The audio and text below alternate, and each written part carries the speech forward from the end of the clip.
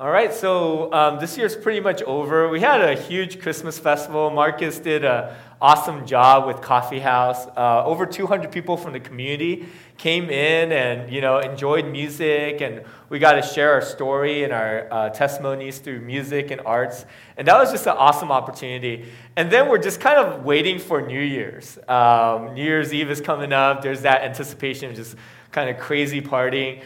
And then there's this lull in between Christmas and New Year's where I find myself just involuntarily reflecting on the year, my highs and my lows and the things that I get to celebrate, and then the things that I kind of want to pass, want to just kind of bury in 2015. And then I'm looking at next year, and I think traditionally I always look at New Year's resolutions. I'm like a sucker for them, right? So I make a list, and I swear by it, and then 2 weeks later I'm struggling. I held out Bible in a year for some of us who did that together for 6 months. That was the longest I've ever kept a New Year's resolution. But I'm always whenever I do Bible in the year, I never make it past Psalms, right? It's I read up to Psalms and then I quit out. So we might start the second half this time. And then as I've been thinking about New Year's this year, I was kind of thinking maybe instead of making resolutions, I just want to have a clear vision for who God is creating me to be, or a clear vision of who I want to become. And instead of putting all a huge list of things that I want to do or new habits I want to form, instead, I've just kind of sat down and asked God, how are you forming me? And what are you doing in my life? And what are things that you want me to grow in? Or how am I to be different? And so I just sat there yesterday kind of sermon prepping and thinking about those things, and some of the things that came up, this other version of myself that I'm hoping for, and maybe it would be someone who, some of you guys watched Inside Out yesterday. If my joy is totally running everything, and sadness and anger are tied up in a room and punched a lot, So that's how I run my life, and I just think what would happen if I was more comfortable with feeling sad? Maybe I could be more empathetic towards others. Or if I was able to feel anger and not have it control me, not have it be overwhelming. And I think about a version of myself where I can explore more emotions and be okay with that instead of having to hog tie sadness, and put her down. And then there's this woman that I've grown close to as a friend and coworker, and she's just talking about, I was just kind of describing her to herself, and I realized I want to be like her. I describe oftentimes when I see someone who has strengths, who is strong, that their hands are callous. They don't really feel anymore. They're just tough. But she's someone who feels deeply and is strong. And she's able to empathize and be with people who are hurting and have the strength to do it for months and years and journey with them. And I think, man, that's someone I want to be like. That's a version of myself that I see. Or just me being free of addictions, or being able to be in pain without having to numb myself, or just a little bit more disciplined in loving God and reading His Word and engaging in prayer. And so as you think about the new year, what are parts of you that you kind of picture and see and that you want to become, right? So instead of thinking about New Year's resolutions, I want us to sit back and think, is there a vision I have of myself? And it's probably not complete. It's probably, there's gaps to it. But do you have a vision of who you hope to become? And maybe sometimes you're frustrated because you're not sure if you can get there. But you still see it. And I'll just give you guys 2 minutes. We do this thing at our church, which seems awkward, but shouldn't be where we talk to each other.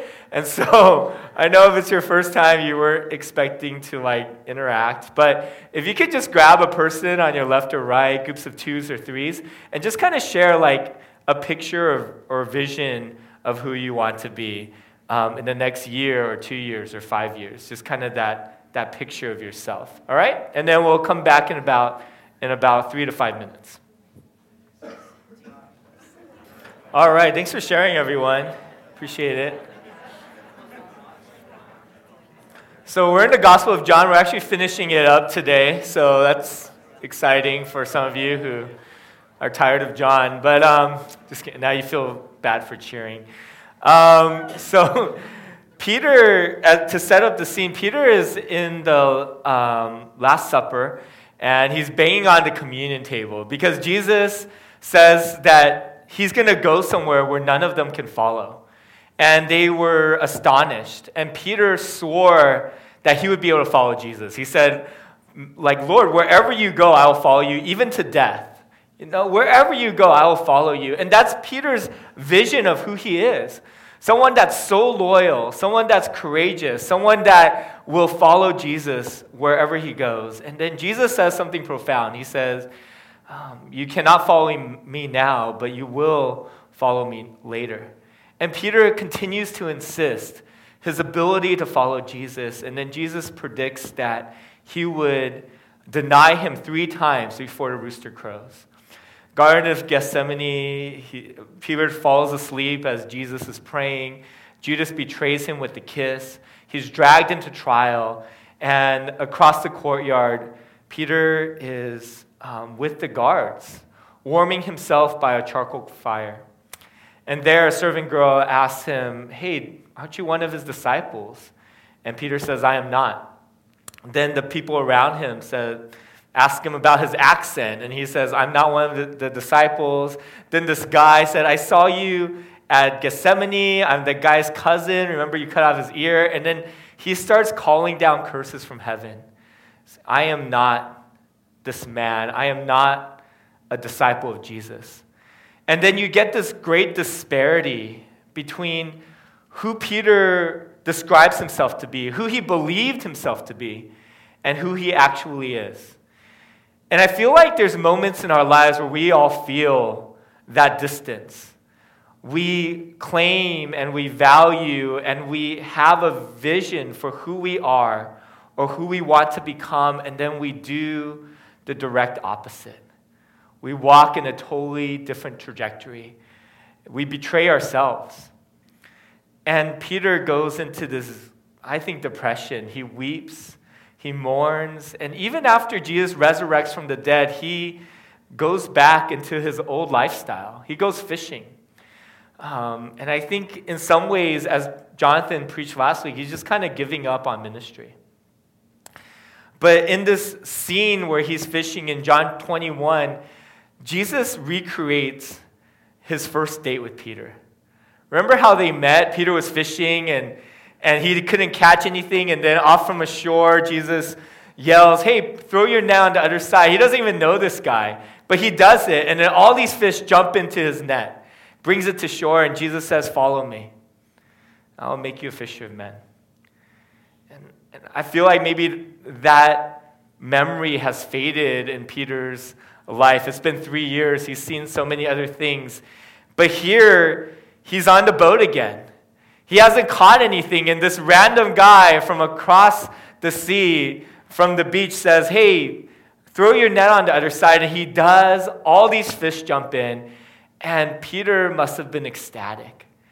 He must have remembered that first time he fell in love with Jesus. Me and Nina, sometimes we'll go to that first place that we met, Korean barbecue. We met with all her friends, right? I was shy, but I watched her like a weirdo. And then at the parking lot, she introduced herself. And then we went to get ice cream. I paid for it. You guys know the story. And sometimes we'll go and we'll have Korean barbecue at the same place. And I'll silently look at her. And then we'll go have ice cream, and I'll retell my best 5 jokes as I was trying to impress her, right? And we just kind of relive some of those significant moments in our lives. And I think Jesus is having Peter relive one of the most significant moments of their relationship, how they met. And Peter is so excited. He jumps into the water, swims to Jesus, runs up to him, but I think he just kind of stops because he sees the second moment. He's reminded as Jesus sets up a charcoal fire that just a few days prior he had betrayed his king. He had betrayed him around a similar fire. And Jonathan was just talking about how Jesus recreates two of the most penetrating moments of Peter's life. How they met, how Peter gave his loyalty to Jesus, and then his betrayal. And I love how Jesus is willing to sit with both. How he's willing to pull both together.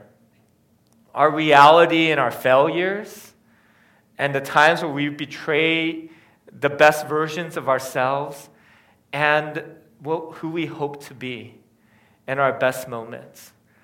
That we don't have to ditch one or the other, or deny one or the other. That with Jesus, we're able to sit with both. And then there's this next scene. When they had finished eating, Jesus said to Simon Peter, "Simon, son of John, do you love me more than these?" I think he was pointing to the fish. I think he was pointing to John's old life. I think he was pointing to what he used to dream about. And he's asking Peter, "Do you love me more than these?" And I wonder if we've come to a point in our Christian life where even though we go back to our old lifestyle sometimes, even though we fall into sin, if we've become convinced that we can't live without Jesus, that we have to follow him.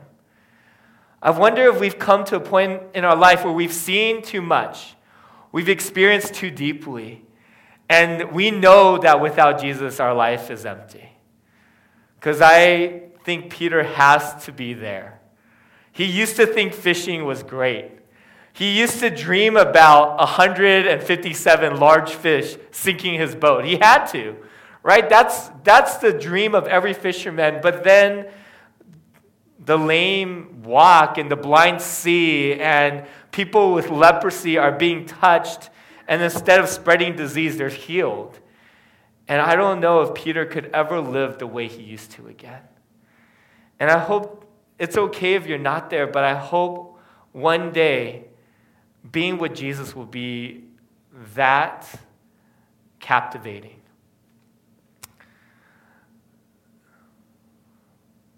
When they had finished eating, Jesus said to Simon Peter, "Simon, son of John, do you love me more than these?" "Yes, Lord," he said, "you know that I love you." Jesus said, "Feed my lambs." Again, Jesus said, "Simon, son of John, do you love me?" He answered, "Yes, Lord, you know that I love you." Jesus said, "Take care of my sheep." The third time he said to him, "Simon, son of John, do you love me?" Peter was hurt because Jesus had asked him the third time, "Do you love me?" He said, "Lord, you know all things. You know that I love you." Jesus says, "Feed my sheep." I think one of the most simple, basic questions that we can ask ourselves again and again is, do you love me? That's what I hear Jesus ask me in my worst failures. In the times where I feel like I've done things that disqualify me from being Christian. Or the times where I keep failing at the same things. And I think that this question, it cuts through that shame, though. It cuts through my history. It cuts through my old sins because I have this moment where I can decide to love Jesus. He's not asking about my past. He's not asking me to weigh in all of my failures with whether I love him right now. So I love this question because there's a freedom to it. There's a simplicity where we, in this present moment, can decide whether we love Jesus, independent of all our previous decisions. And that's what he's asking of Peter. He's not asking him, did you love me when you betrayed me? He's asking in this moment, right here, do you love me? I think this question in its simplicity also cuts through a lot of our self-righteousness. He's not asking, are you doing ministry? What positions do you hold at church? How long have your parents been Christian? How much of the Bible do you know? Because we can lean on all those things, can't we? We can be Christian by going through the motions, by doing the right things, by having the right answers, but miss out on the core of the Christian faith. But this question cuts through all of that as well. It's simple, and it's penetrating. Do you love me? And I wonder what our answer would be in this moment, what our choice is right here. As Jesus asks each one of us, do you love me?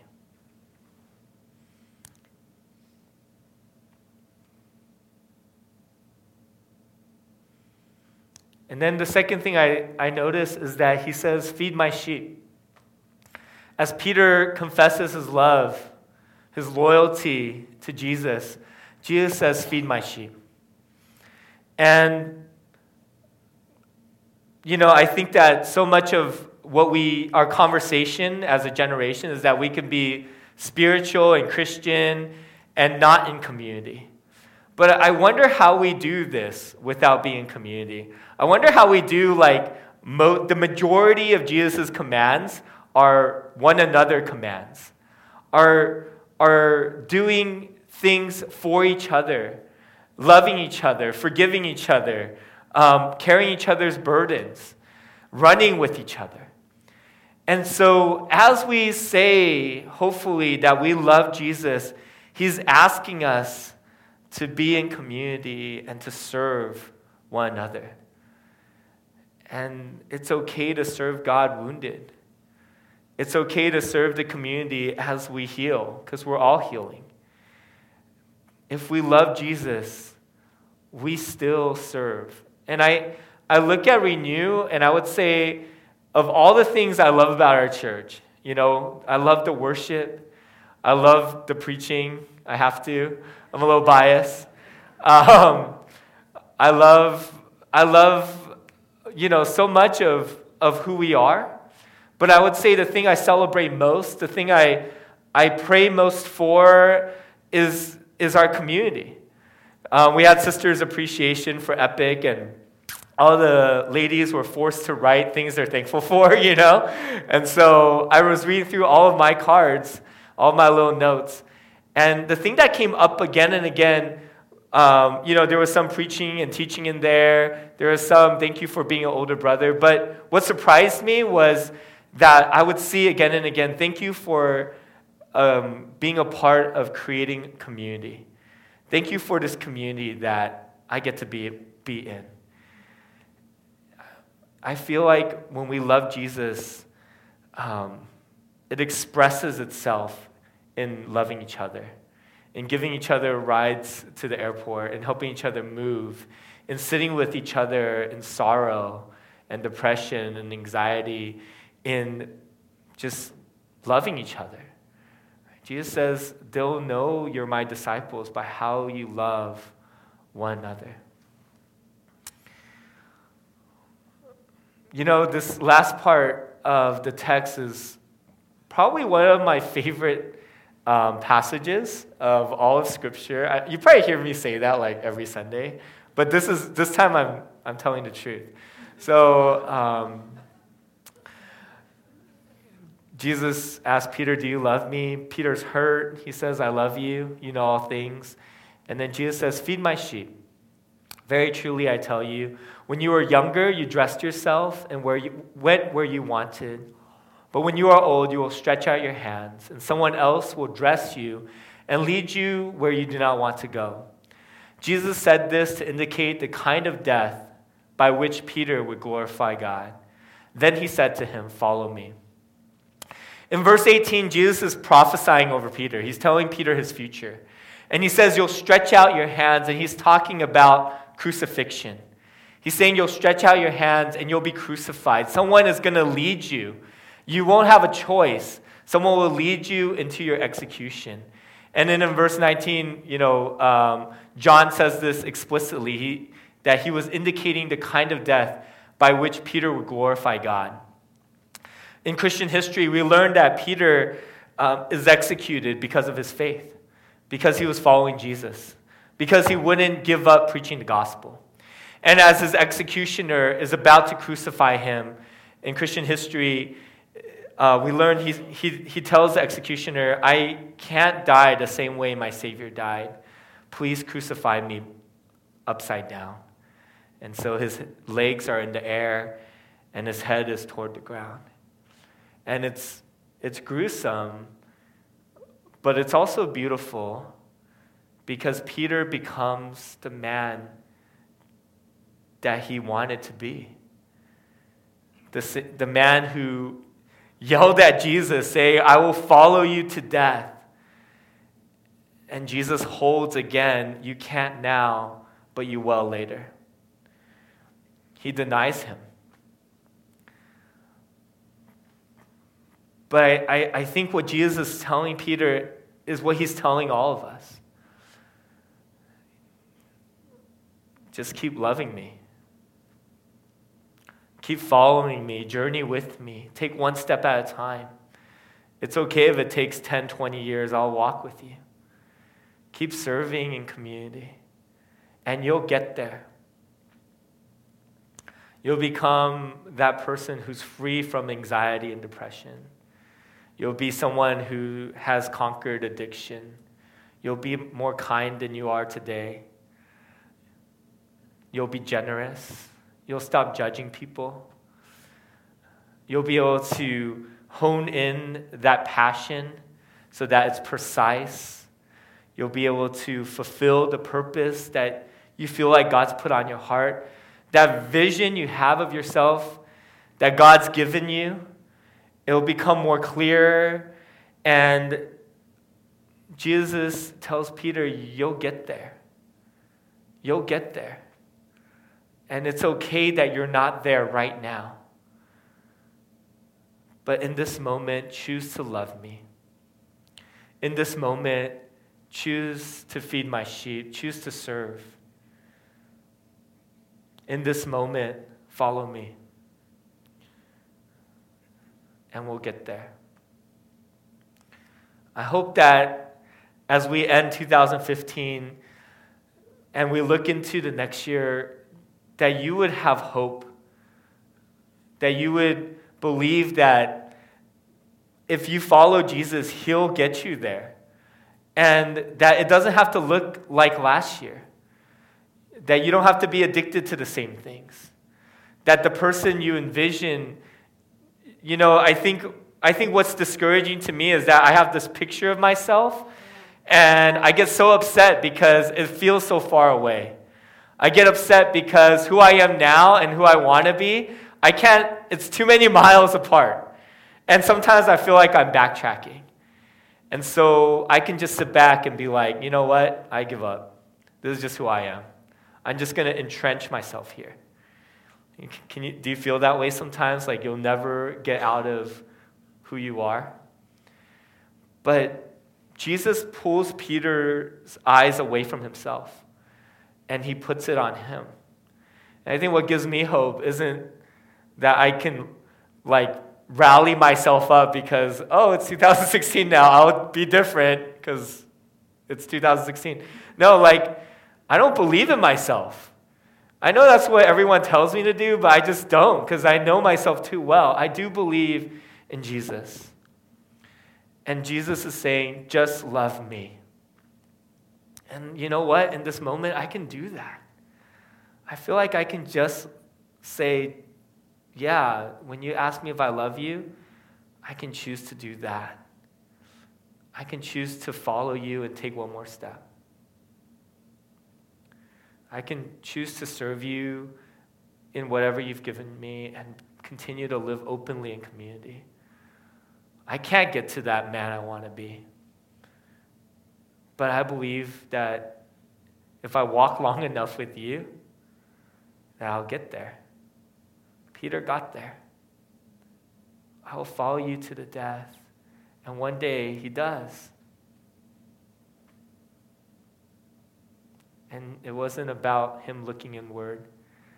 It was about him keeping his eyes on a Savior and just saying, in this moment, I love you. So I want us to just, whoever we kind of shared with, as we opened with the question, I would love for us just to kind of pray for each other. And if you're not comfortable with praying out loud or praying in general, it's okay for you just to be prayed for. I love my Catholic friends.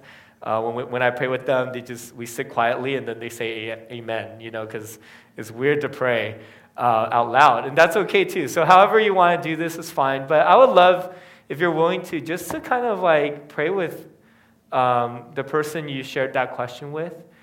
Pray that they would become that person they hope to be, but that it wouldn't be about them, but it would be about loving Jesus. All right? And then with whoever you prayed with, we'd love for you to have communion together, and then we'll close with some singing. Father, we love you so much, and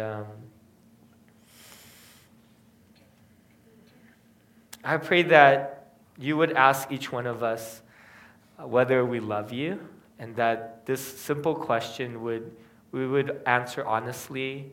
We wouldn't dodge. We wouldn't feel disqualified from answering, Lord, but that you would help us to just hear this question penetrate all of our worst sins, all of our shame, all of our righteousness, all of our titles, all of our history.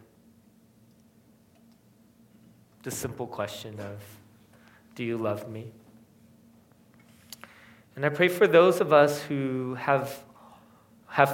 feel like giving up, feel like just entrenching ourselves in our current versions. I pray for those of us who feel like you've given up on us. And I ask, Lord, that you would give each one of us hope in the place we need it the most, in the place where we've been defeated the most, in the place that we're most blind to, that we would believe that if we have our eyes on our Savior, if we just love you and take another step and remain in community, feed our brothers and sisters and are fed by them, that you'll get us there. It doesn't need to be us. It doesn't need to be tomorrow. Yeah, I just also want to pray for our time of prayer, because I think that this is like the most powerful part of this hour and a half, that we get to all talk to you, our Father, and we all get to be priests for each other. And so would you give us ears to hear your Spirit, that as we pray for each other, it would be this real experience with you. In Jesus' name.